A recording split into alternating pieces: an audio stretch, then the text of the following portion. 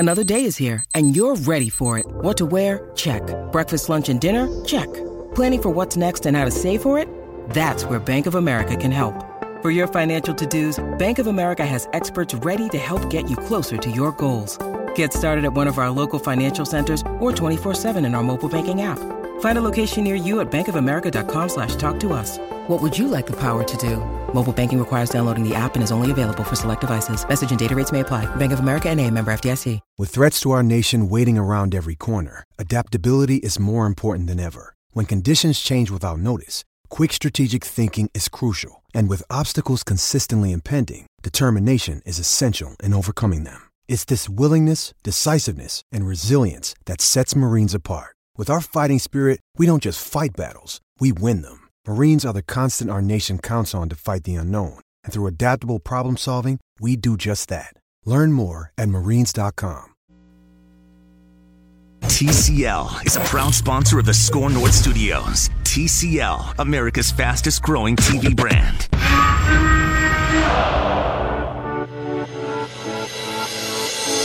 It's Purple Daily. Breeze.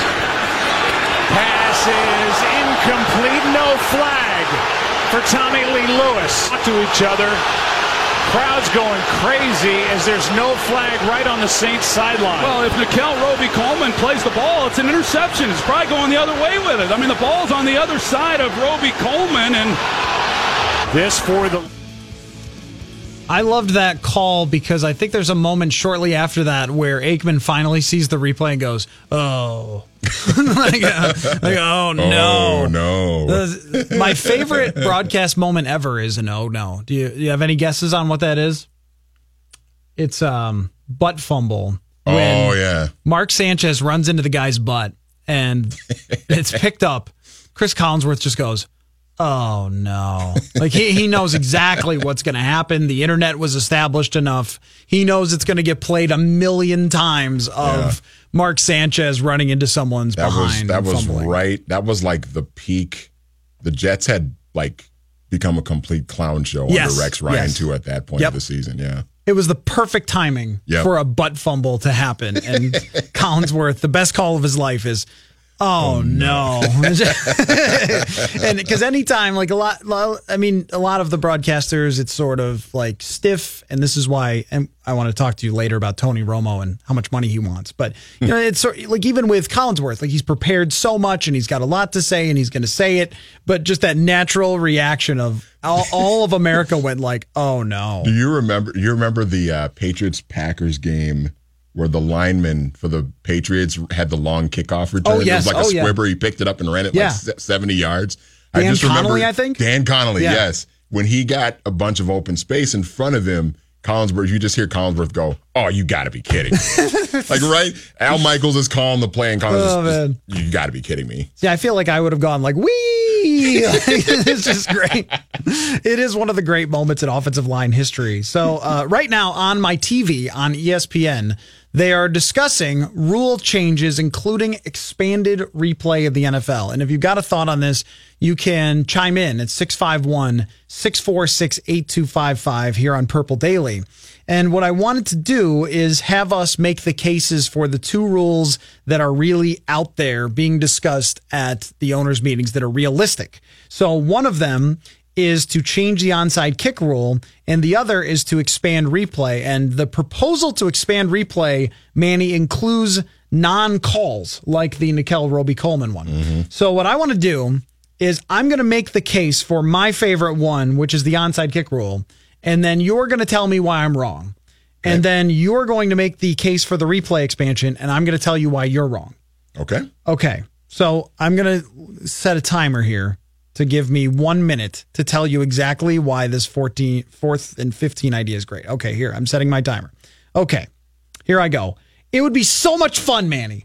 Like, if you're talking about late in a game where a team is trying to come back and you know that the onside kick is about a 5% play now as opposed to like 15 to 20% like it used to be. But since they changed the rules, no one gets them. It's no fun. There were onside kicks we saw in Vikings games last year that just bounce right to the other team and there's no chance. One of the only ones that got recovered was when Odell Beckham was like, nope, not jumping for that thing. Like, that was the only reason someone recovered one. They're impossible to recover. Now you're talking about, think about US Bank Stadium, Vikings going for it on 4th and 15, essentially, after scoring to try and come back. What that crowd would sound like, what that feeling would be like, the tension. And if you're talking about, the percentages, it would probably be around the same percentage as onside kicks used to be. So it's more fun and it kind of evens things out. There is my 1 minute argument for 4th and 15 at the 35 as opposed to an onside kick. Rebuttal. Well, they just need to change the rules back to what the onside kicks used to be. And kickers need to be better at getting onside kicks. And we need to get rid of all the Brandon Bostics of the world who can't field onside kicks. And I mean, I think once you do that, you'll balance it out and you'll have more success on onside kicks. And I think it'll be better. So you don't think, and this is not what you really think, this is just your rebuttal. Right. You're telling me in your rebuttal that it just is too much of a big change from what football has always been in these situations. It's the way it's always been. We can't go away from the way it's always been, Collar. How do you really feel about it? No, I'm actually with you. I mean, if at this point, if they've changed the rules to the onside kicks and it's that much more, I mean, it was already difficult to convert them anyway. Yeah. And since they've made it almost impossible, was it a 5% clip you said? Yeah. Teams are getting it at now? Nobody. I think there were 2 all of last year that were covered. There's just no point in even having them. So give the ball to the other team at, I don't know, the 35 or 40 yard line or something like that, and say, hey, 4th and 15, 4th and 20, whatever. Go get them. If you want a chance to keep the ball, there you go. I just think it would be such an exciting play. I mean, in a way, I don't even really care about whether it's fair or not or whatever. I just think that if you're trying to create the most excitement possible, what you have right now is a super boring play where you feel like the game is over. And if you're trying to extend games and increase drama, then a 4th and 15 at the 35-yard line with Tom Brady down by a touchdown or Pat Mahomes down by a touchdown would be really intense. And the penalty is pretty severe for missing it, which is the other team gets it in your territory. There was some amendment that was brought up, maybe bring it even back to the 25, wherever it might be. I just think about how fun this would be. Like it's the end of a game and you score and you're like, all right, we're going for the option of 4th and 15. If that's a completion for 20 yards, now it is on. I mean, now it's a 1-score game and you've got the team with the ball and you're going. Even if it's not the most fair, this reminds me of how the NBA moves the ball up, and women's basketball does this too, where at the end you call timeout and you move the ball up to a sideline inbound. In what world is that fair? In what world does that make any logical sense? Like, just under these circumstances, we move the ball over there. Like, it doesn't, but it's fun as hell. Like, you get an inbound, you get a shot, you make it fun at the end. Like, the sports do this all the time. In what world is a shootout fair? These 3 guys will now determine one-on-one with the goalie a team game that went on for 65 minutes. And if you lose it, you're still rewarded. Yeah, right. Like, none of this makes any damn sense at all, but they do it because they were like, ties are really boring. So let's do this thing. All right. Okay, yours is replay expansion. So you have 1 minute to argue replay expansion. I'll just scream at you when the 1 minute is up. Go. Pass interference needs to be reviewable. I think when you look at the Roby Coleman play in the NFC Championship game, I think it just shows that if these officials are going to make human mistakes, which they do, and that's fine, the mistakes need to be as correctable as possible. And listen, they review pass interference in the CFL. Yeah. And it works out okay for them. It does just fine. So, I mean, I just think that reviewing pass interference should be something that happens, and I think it's we saw it cost a team a trip to the Super Bowl, and I think at this point you've got to add it. Okay. You've got to add it. Your time is up. Yeah. So this is hard for me to come up with a rebuttal because I love this and I want this, but I'll try anyway. I think the other side of it is that you don't want coaches' ability to pick out missed calls to be a really valuable thing. Does that make sense? where, like if you think about it, what do you want Mike Zimmer, his coaching value to be? Defense, like scheme, leadership. How does he bring a group of 53 men along for 17 weeks along the frozen tundras? Like, don't you want your coach to be like valued that way? Not, hey, we won 2 more games this year because our coach randomly picked out a couple of pass interferences, or we lost games because he thought it was a pass interference and wasn't. So we took away his timeout, and then he didn't have a timeout at the end, so he lost because he wasn't good at reviewing. I think what you were looking for is professional football in America is a special game. A unique game. See, John Facenda doesn't say anything about reviewing pass interference. That's my argument. A rare game. That's my case right there. If he had said, when they reviewed Nickel Roby-Coleman, like, then I would be like, okay. They went to the monitor and they were freezing in Green Bay and stood there for a long time. Like, okay, then I'd understand. Now, I want this because I think as long as you don't change the bylaws of how you do reviews, of like you get 2, and if you nail the 2, you get a third one. As long as you don't change that part of it, you're not slowing down the game. And when something like a pass interference can be a 50-yard play, you better be darn sure that it's just there are going to be pitfalls to that. And some of it might even be that when a team is getting a little bit of momentum on offense, another team is just like, holding. Or like, pass interference, like, let me throw this flag and try to slow them down or whatever it might be. I don't know if that would happen a lot. I do think it is necessary because all of us can see on TV that these things are wrong, and we have a better view of it than the guys who are actually reffing it. That gap needs to be closed. Yeah, no, I think that, look, these guys they're human beings. They're going to make mistakes. They're going to miss things. But when they make those mistakes need to be as correctable as possible, in my mind. All right. So the other thing I wanted to do here is make up rules for ourselves that maybe someday they'll listen to us, Manny. So I have a rule, and I want you to be the committee here. You can reject or accept. Okay. I have an irrational amount of appreciation for kick returners. So Eric Metcalf, like if I was just buying only jerseys of players I liked, it would be half fullbacks, kick returners, and like centers. All right, like long snappers. And long snappers, at least a handful of them. Like I loved the great kick returners, the Mel Grays, the Dante Halls, Eric Metcalfs, all these type of Brian players. Mitchell. They had these very unique, carved out roles, and they were really valuable. By the way, real quick aside, I ran into this stat on Marcus Sherrills, by the way, who the Vikings aren't bringing back. He averaged more yards per punt return than Deion Sanders for his career. How about that? Really? Yeah. But I love these guys. Like, they're just a great part of the league, and they don't exist anymore. Now it's like, what guy do we just bump up off the practice squad who can catch it and kneel down? So here's my solution, Manny. My solution is if the kickoff kicker boots it out of the back of the end zone, you get it at the 30 as the offense to try and keep kickers from doing this because they have such strong legs now that it's just like doink out of the back of the end zone, most boring thing I've ever seen. So you get it to 30 if you kick it out of the back on the fly. If you kick it into the end zone and they kneel down, you get it at the 20 like it used to be. So good kick returners average about 25, 30 yards. So it might be worth it to bring it out at that point. And if you kick it through the goalposts, this is a Danny Cunningham edition, but I'll take it. Kick it through the goalposts, you get it at the 10 because that's awesome. That's my rule. That is my rule change. I like it. You want to bring back the kick returners?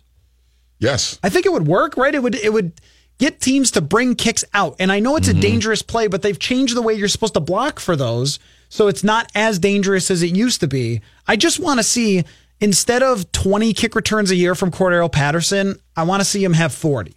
I mean, Devin Hester returning the opening kickoff of the Super Bowl so cool for a touchdown was one of the coolest. Now, that was a terrible Super Bowl from that point on after that, but that was... That Prince. Yeah, exactly. Well, halftime show was like A+. fully elite. Yes, it was fantastic. but that was a special, memorable play. Mm-hmm. Like, nobody remembers how awful that football game was, but they remember Devin Hester housing the opening kickoff. And now we don't see that anymore. We don't have the real true specialists like we used to. Well, what was it, Jacoby Jones that brought back the kickoff for a touchdown in the Super Bowl for the Ravens against the 49ers? Yes. Yeah. I mean, I miss that. I want to see that. I want to see more of that. Okay, now your made-up rule. That is not a real rule, by the way. That is just my idea only. And now this is your idea, made-up rule. I think that teams should have to go for 2 on touchdowns inside 2 minutes, inside the final 2 minutes of a half. Interesting. Whether that's the first half or in the fourth quarter. Inside 2 minutes. Kickers would hate you. Oh, yeah, I'm sure they would. But if you score a touchdown inside 2 minutes of whether it's the first half or the second half, you have to go for 2. I mean, I like anything that makes this stuff more dramatic, and I thought moving the kick, the extra point back was kind of silly. It was like, oh, really? So we're going to give more value to extra points or make them harder or try to make me pay attention to extra points now? Do we really have to do that? Mm-hmm. Anything that just dials up the drama and creates more sort of interesting situations with the score, I'm for. So I don't dislike that rule at all. Like, making teams actually go for it for 2. When somebody goes for 2, it's a play. Mm-hmm. I mean, it's like, oh, everybody dial in. There's too many times in NFL football, and the AAF, I like that they've experimented with some of these things, but there's just too many times in the game where you're like, all right, let's see, I have 7 minutes now to go make myself a snack. and as a connoisseur of many snacks, I appreciate some of that. But like, when I'm covering a game, there will be times where I could like get up after a touchdown and go get a drink, go to the restroom, come back, and like, we still haven't kicked off yet, and then we kick it out of the back of the end zone. You're like, dude, people at home must be dying right now with this stuff, and you just want to like pack in more entertainment. And with that, I think you do. Because I kind of like the idea of, if you're down by 4 and there's a minute 12 left on the clock, and you score a touchdown to go up by 2, you have to go for 2. You can't kick an extra point to go up 3. Right. And if you get the 2-point conversion, you're up 4. You're probably making it a little bit more difficult for your opponent to go down and beat you. But if you don't get it, now your opponent can go down and kick a field goal and still beat you. It would create a lot of dramatic situations. Yeah. I like it, and teams don't go for 2 enough. I think that mostly it kind of, if you went for it for 2 every time, it would kind of be a little bit ahead or break even, I think. So teams are like, no, let's just make sure we get the 7 points. And kickers, aside from Kai Forbath with the Vikings for whatever reason, mostly made their extra points. So it hasn't even become that dramatic play that they hoped, because it's still like 95%. So anyway, we're going to take a quick break. Good stuff, Manny. And I want to talk about Tony Romo, who wants to get paid. Would you pay Tony Romo $1 gajillion to come back? We'll talk about that when we return here on Purple Daily on Score North. Because the Vikings are on your mind all the time, not just during the season. Purple Daily. I don't feel like the Rams are that far from the Vikings. Like, I don't feel like the gap on paper is so significant to where you go, oh my goodness, the Vikings could never be that. Why not? Like, aren't the Vikings supposed to be that? Like, if you go back a year ago with the investment in Kirk Cousins, with all the pieces coming back, Thielen and Diggs, with all of the defensive pieces, aren't they supposed to be the Rams? What am I missing? Purple Daily on Score North. ScoreNorth.com. Tell me where the freak's at. Score North. Minnesota sports. Anytime, anywhere. ScoreNorth.com. This ball's going to Lynch. Maloney! It's up! Here's Lynch, right side. Jammed and pushed back. Jim, I got $5. This is a run to the left. I got to pay now as it's Henry. Stepping out. Not a good block by Josh Klein. What did you see there? I've seen football in the NFL for 14 years. Manny, do you like Tony Romo telling you what play is coming? I do. My only concern about it is that it becomes a little bit overkill where he's predicting like 75% of what the plays are going to be, and he's nailing all 75% of those plays. So, yeah, I mean, but I do enjoy him overall, though. I think that what he did in the AFC Championship game was the perfect mix of calling out the plays, but also telling you where to look and how to seed football.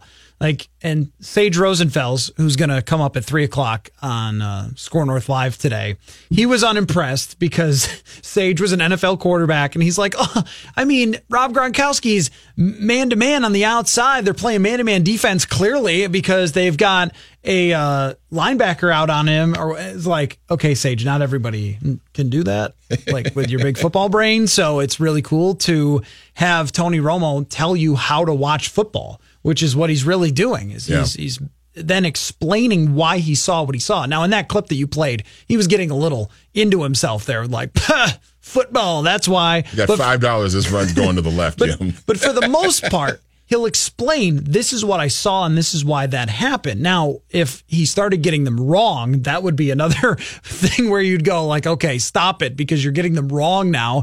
But Tony Romo reportedly wants $10 million to stay with CBS to continue broadcasting with Jim Nantz. And what I think twofold. One, leverage is a hell of a drug because, it's perfect. Everyone was talking about him. ESPN was talking about him, and he's not even on their network. And they were discussing how he was doing the games in sort of a revolutionary fashion and how much fun he was to watch because of his enthusiasm, which adds something more to it. So he knows that everyone was all about Tony Romo last year in the playoffs. It became one of the stories to talk about how good he was. And he also knows that he made so much dang money in his career that he could just be like, look, if you're not paying me $10 million, I will just go relax in Mexico. If you're not giving me what I'm worth, then forget you. And it will be very interesting to see if Peyton Manning ends up like on ESPN and what they pay him. Because I would guess that it's the same way for Peyton Manning, where he's like, unless you're going to give me like 10 mil, I ain't doing this. And Manning would be terrific, I'm sure. But Romo has to be waiting to see it. If they pick up Manning, I want the same amount as him because I'm the guy. And I would think, too, that Tony knows that if CBS isn't going to give him that money, then maybe Fox. Right. Or NBC. Well, probably maybe not NBC because Collinsworth is really good. But Fox. But Fox, maybe. ESPN, maybe. And was there something, maybe I'm wrong on this, that the Thursday night games, are they no longer going to be Buck and Aikman? Are they going to change their crew for Thursday night games? But I think they change them every year. They go to different network, because I think the year before it was Nantz and Romo doing the Thursday night games. Oh, okay, yeah. In 2017, I think. And then it was last year, it was Buck and Aikman. Yep. So I don't know and what. The year before it might have been like the NBC crew or something like that. I don't know what network has it, but you're right that someone else would pick him up, especially, ESPN, I would think, for Monday Night Football would be like on it. Right away. Yeah, and that gig, we saw how long John Gruden stuck around at that gig. It seems pretty cushy, like pretty nice to have the NBC or the Monday Night Football gig. And it would be such a huge upgrade over what they had last year that if I were him, I'd be doing the same exact thing. I wonder if he is at all polarizing. It seems like everybody has about the same opinion of Tony Romo, that he's just fun to watch, and maybe the shtick goes a little too far sometimes, but whatever. When someone has that type of entertainment value versus, and I don't dislike Troy Aikman, but with Troy Aikman, it's just kind of what you've always had. Sort of the same type of very standard type of analysis. And it's not like Phil Simms, who didn't know who was playing, what was going on. In order for it to be a forward pass, it has to go forward. Phil Simms was a space boy out there after a while. It's like, okay, so we've got to get somebody in there that knows what down it is. I noticed something when I was playing this clip of Romo predicting plays. See if you catch it here. I'm going to play it again here. This ball's going to Lynch. Mulardi! It's up! Here's Lynch, right side, and jammed and pushed back. Jim, I got $5. This is a run to the left. There it is. I've got to pay now as it's Henry. I've got to pay now. Stepping out. Not a good block by Josh Klein. What did you see there? A good block by Josh Klein. Oh, good block by Josh Klein. I thought it was funny that Nance said, I've got to pay now. I that think was pretty good, too. At first, Jim Nance was probably put off by how often Tony Romo jumped over him. And then he was like, oh, everyone loves this. And so do I. Welcome, friends. I love Tony Romo just as you do. I always enjoy the broadcast teams where you can really tell that they really enjoy working together. Like Madden and Summerall, you could always tell that they really enjoyed working together. Vern Lundquist and Gary Danielson doing college football games for CBS. I always enjoyed that team because they always seemed like they really genuinely liked working together and really enjoyed working with each other. And Summerall and Madden had a sense of humor that went back and forth. Like Summerall had worked so many years before and had like a natural sense of humor about him. And Madden, I think, developed it as he went along. So by the time they were in the late 90s and early 2000s, did they get to the early 2000s? It was definitely late 90s where I thought that they were so good together, and mid 90s where they had fully established their connection with each other. And that is a rare thing. I don't know if Jim Nance and Tony Romo quite have that type of thing, but I think Nance got on board pretty quickly with how Romo did it. And now what they've got to know, I'm sure CBS, is if they cut ties with Tony Romo, that people are not going to be very happy with that. And maybe Jim Nance isn't going to be very happy. Right. And he's like their guy because everyone's been so happy with how that team has worked out that Nance might be pretty perturbed and push them. So well played, Tony Romo. It might mean they have to put Phil Simms back in the booth. I don't think anything means that. I hope not. I want to ask you about something, Manny, that is aside from this. If you have a thought on Tony Romo wanting $10 million, I say to everyone, every person, whether you work at Hubbard Broadcasting or CBS or around the corner at the grocery store, like I had no leverage as a grocery store stock boy in 2007 or whenever I worked there. But if you do, use it. Get as much money as you can. Everyone, every employee, do that. So Tony Romo, do that. I know it's a lot, but do it. Something floating around a little bit, Manny, since Rob Gronkowski retired was the possibility, and again, it's sort of like a little bit into this probably won't happen range, but if you were at TCO, you'd be going up to Rick Spielman's office and saying, what do you think of this idea, Rick?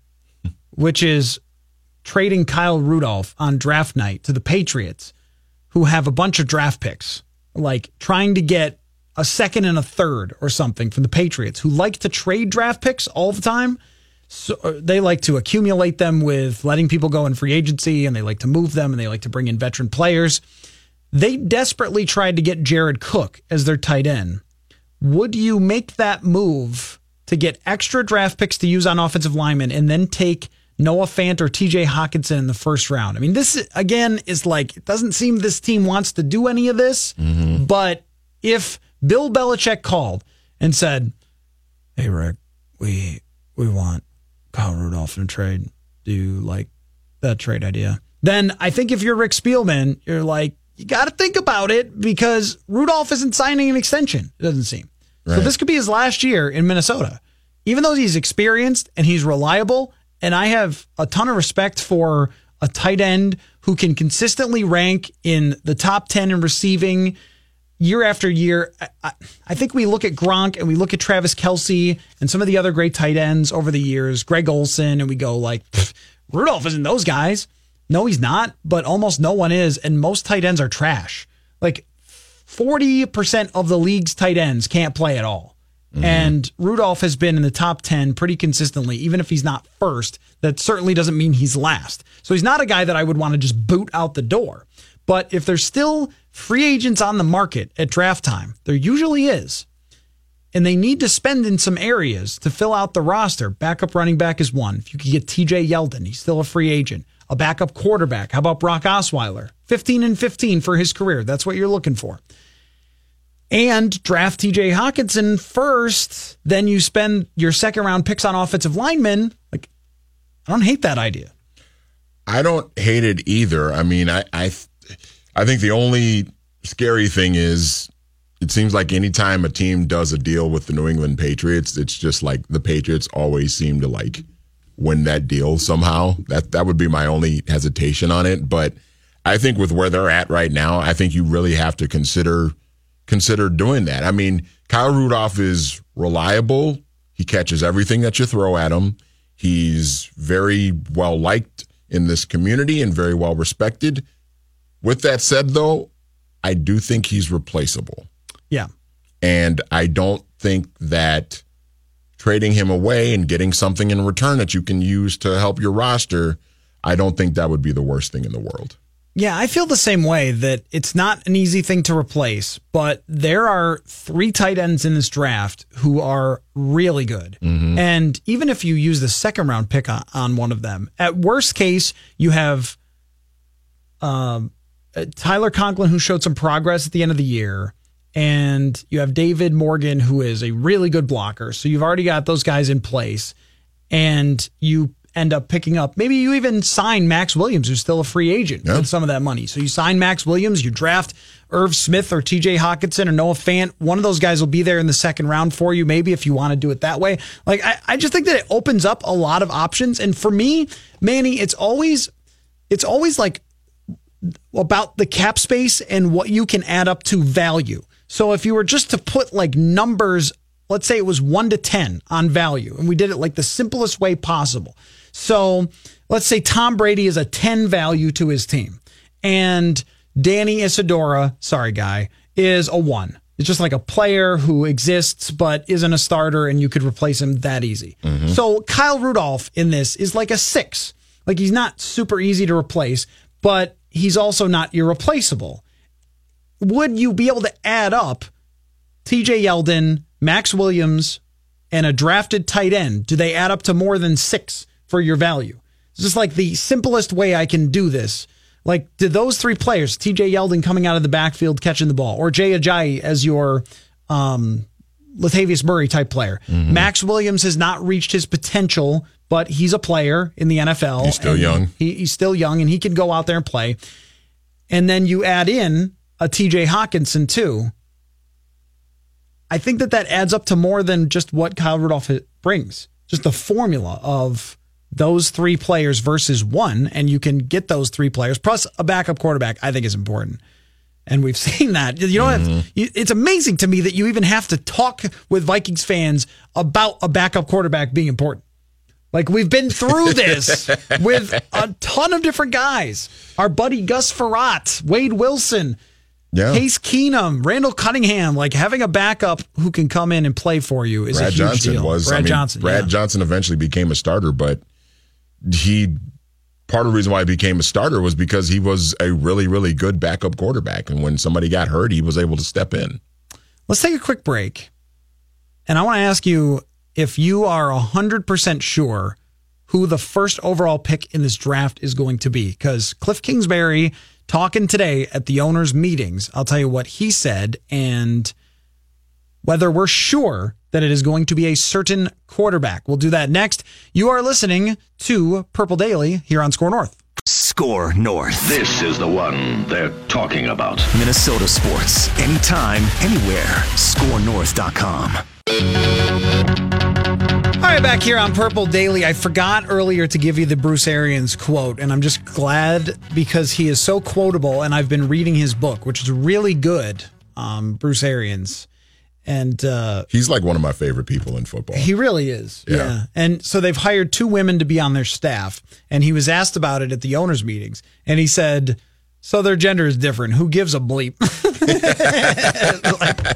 Agree, Bruce Arians. Strongly agree with that. I'm really rooting for him in Tampa. I'm not rooting for his quarterback, but I agree with that. I'm rooting for Bruce Arians to have some success in Tampa. Yeah, I know it's a little bit conflicted there because I can't stand Jameis Winston, and I don't think he's good, but I also think Bruce Arians is clever enough to get a lot out of him and make that team competitive.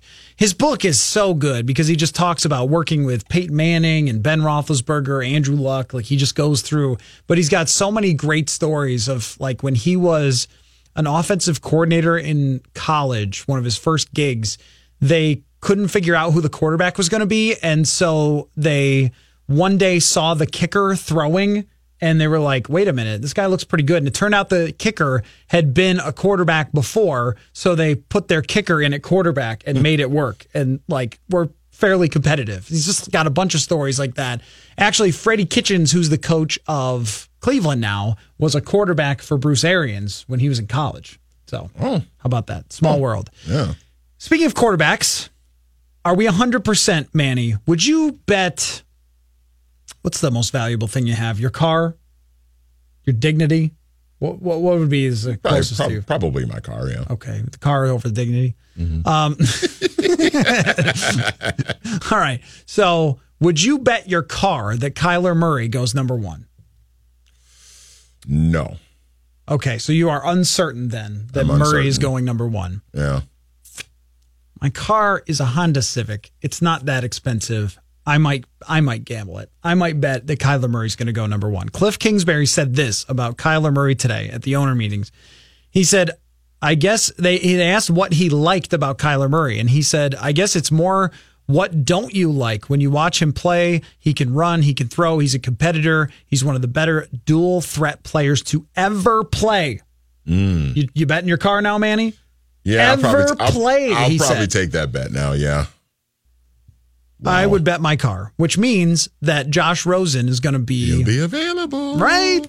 And, okay, Paging Rick Spielman. This is so fun. He'll be available. I just want to do all these trades. I want to trade Kyle Rudolph for draft picks and use those draft picks to trade for Josh Rosen.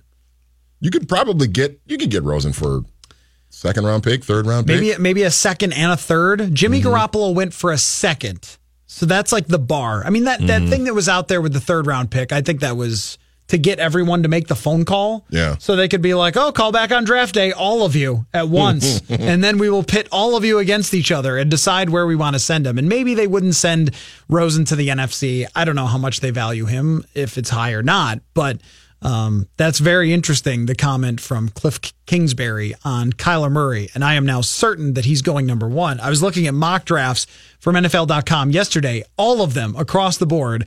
Kyler Murray, that he is going number one. And that is what draft season can do for you, Manny. At the end of the football season, I remember we had Tom Pelissero on, and he said, you know, at the Senior Bowl, the people I talked to weren't really sure if Murray was going to be a top pick, or maybe he's middle of the first round, and now it seems like he's right up there at the top, but he's going to be number one. It seems it's in some ways it's kind of like, remember when Cam Newton kind of shot all the way up to the top of the draft? I think a lot of people looked at him as kind of, somebody will take him in the 20s maybe, and then all of a sudden he just went all the way up to one. Let me ask you this, Manny. Who is the second most interesting quarterback to you? Is it just like Dwayne Haskins, or do you think you know what Dwayne Haskins is going to be, so it's just like, I don't know? Because that's how I feel. I feel like Dwayne Haskins is going to be Kirk Cousins at best. Like, I love this comparison. I've watched some of Dwayne Haskins, and it's like the same guy. He's accurate, and he's got a strong arm, but he is a pocket quarterback through and through. Yeah. I mean, this guy can't throw on the move for anything. I mean, actually, Cousins is probably better at, like, the rollout throws, but they have to be designed. It can't be on the move. He can't go off script, but, man, can he execute the heck out of an offense. He's got a great arm, can really throw. But maybe the ceiling is a little limited on Dwayne Haskins. So you know exactly what you're getting, but you high know... High floor, low ceiling. Right. You're never getting Patrick Mahomes out of Dwayne Haskins. It's just not going to happen. You're not getting a league MVP. You're getting someone who is going to be good. And then there's the other guys, though. Like Drew Lock is really interesting to me because I watched a few games of his, and he's like, great throw. Oh, my gosh, what a throw. And then, bro, what are you doing? I could see him dropping all the way to like the second or third round because of that. What do you think of Will Grier? I don't understand why people in the NFL are down on Will Grier, or if there's like a conspiracy where teams don't want to talk about how much they like Will Grier. Because there was early in this past college football season, there was talk about him being a Heisman candidate. Like he was going to be invited to New York and he was going to be one of the best quarterbacks in the country. And, and typically when you think of a quarterback being a Heisman candidate, you think, okay, this guy's going to get picked pretty high in the first round. And then it just sort of faded off. And I don't know if maybe it was because West Virginia was just kind of a meh kind of team, but there was a lot of hype surrounding Will Grier at the start of the college football season, and then it just kind of faded off. And I don't know if it had anything to do with his performance, though, either. Well, it didn't, though, right? I mean, I'm looking at his stats right now over the last 2 years. I mean, this is crazy. He threw 37 touchdowns, 8 picks, and averaged 11 yards, 10 yards per attempt. Threw for 3,800 yards. He put up big stats last year. Last 2 years, he's got over 70 touchdowns and 20 picks. He's throwing the ball all over the place at West Virginia. And maybe it's not the best competition in the world, but it's the same competition that Kyler Murray faced, Big 12. He finished 4th in the Heisman. I didn't even. Well, he didn't get an invite though. Right? He didn't get an invite to New York, but he finished 4th. But he was 4th. Yeah, that's what College Football Reference says. Yeah. He's 6'2", 220. Seems fine. Mm-hmm. He rated extremely high Pro Football Focus accuracy, and this is where it gets really interesting. Manny, is same sort of conversation about if you were able to trade, let's say just either Trey Waynes or Kyle Rudolph on draft day. Let's say you trade one of those guys and you get extra picks, maybe second rounders. If Will Grier is there, I'm interested. You got to think about it, right? And Mike Zimmer dropped in draft as another option because he said they're not really sure if they're set. They'd like a veteran backup. But I'm looking at Grier what's going to go on here? I mean, is Grier going to be a secret surprise top 10 pick? And we go, wow. I remember this with E.J. Manuel. No one was talking, and that didn't work out. But nobody was talking about E.J. Manuel as a top quarterback that year. It was all Geno Smith. And then Manuel kind of comes out of nowhere and ends up as the top drafted quarterback. And yet he was a bust, of course. But with Grier, his numbers are so good. And he supposedly had a great pro day. And you're right, zero buzz. Maybe because he's just not super interesting. I don't know. There's nothing to it. Yeah, I feel like if you have significant question marks about your quarterback, if you're an NFL team, you've got significant, question marks about your guy, regardless of whatever you're paying him, I think you always have to go into every draft with a conversation, at least having a conversation about drafting a quarterback.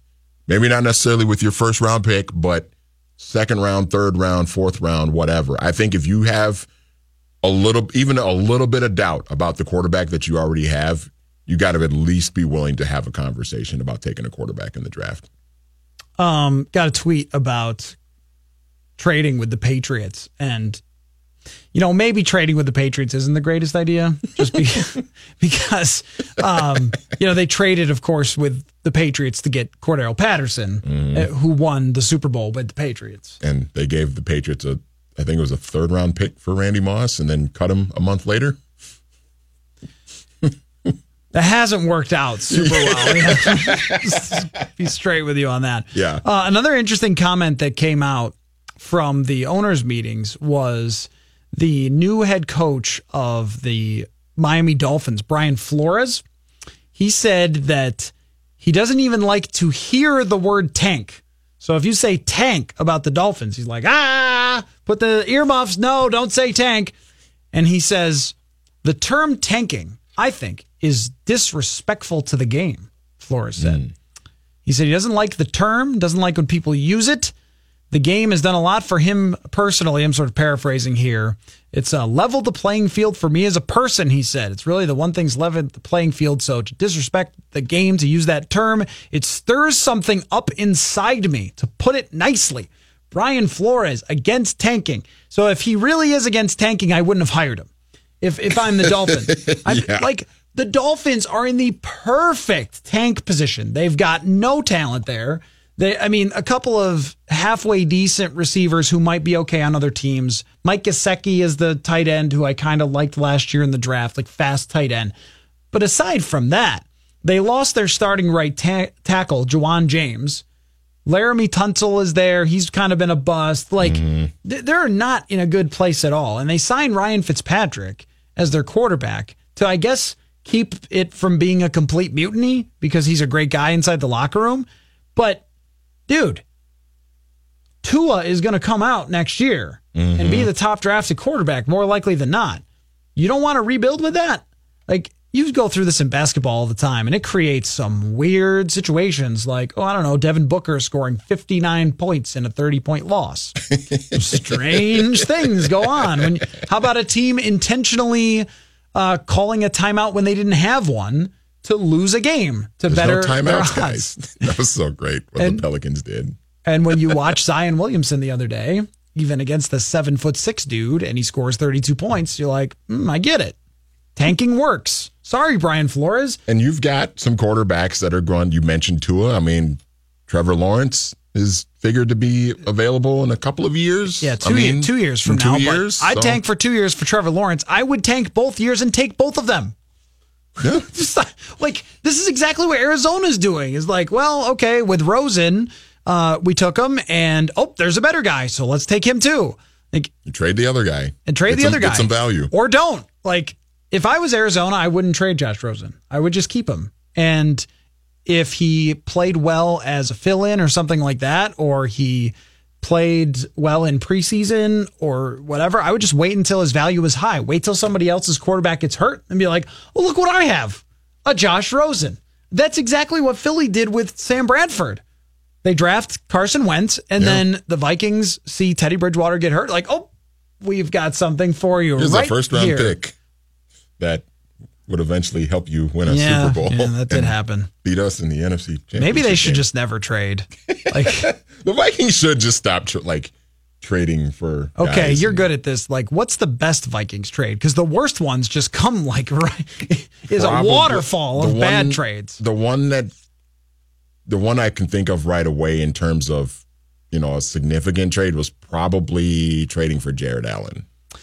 Okay, yeah, They gave up a fair amount for him, but I mean, he played out his full contract. He was a really good pass rusher for 6 years, and I think that worked out pretty good for him. But other than that, I can't really think of trades that the Vikings made for players trading for a player or trading a player away that really worked out in their favor. Okay, I'm trying to look this up, but there aren't too many great trades. I mean, the Herschel Walker one is maybe the worst in history of all trades ever. Okay, so older generations are yelling at me about Fran Tarkenton, right? Yeah. I mean, trading for him for the Giants. That was a pretty darn good trade. That was before we were born, though. It was. Trading Harvin to the Seahawks is another option. I guess so, but then they got a first-round pick out of it, right? Right, but then you don't have Percy Harvin, so that's kind of the downside. And then, Jared Allen is probably the best trade there. But, yeah, some of these trades haven't gone so well. Maybe if I had been doing the trading. Maybe, the Randy Moss one probably could have worked out. Well, both of them probably could have worked out the first Randy Moss trade, when you trade him away, that probably would have worked out if you had not taken Troy Williamson and Erasmus James with your first 2 first-round picks. That is true. But in the other one, probably would have worked out if Childress would have just not cut him after 3 weeks. So we're going to have a lot of fun coming up next on Score North Live. We have the home run draft, home run league draft coming up next. We're all going to participate, all of Score North staff, in a fantasy league based just on home runs. And we're going to do our draft live on the air. That is coming up next for Score North Live. Sage Rosenfels at 3. Thanks for listening. This holiday, whether you're making a Baker's Simple Truth turkey for 40 or a Murray's Baked Brie for 2, Baker's has fast, fresh delivery and free pickup, so you can make holiday meals that bring you all together to create memories that last. Baker's, fresh for everyone. Free pickup on orders of $35 or more. Restrictions may apply. Get more ways to save at the Buy 5 or More Save $1 each sale. Just buy 5 or more participating items and save $1 each with card. Baker's, fresh for everyone. This holiday season, Peloton's got a gift for you. Get up to $200 off accessories with the purchase of a Peloton bike, Bike Plus, or Tread. And take your workout to the next level with accessories like non-slip grip dumbbells, a heart rate monitor, cycling shoes, and more. Peloton, motivation that moves you. This limited time offer ends December 25th. Visit onepeloton.com to learn more. All access membership separate. Offer ends December 25th. Cannot be combined with other offers. See additional terms at onepeloton.com.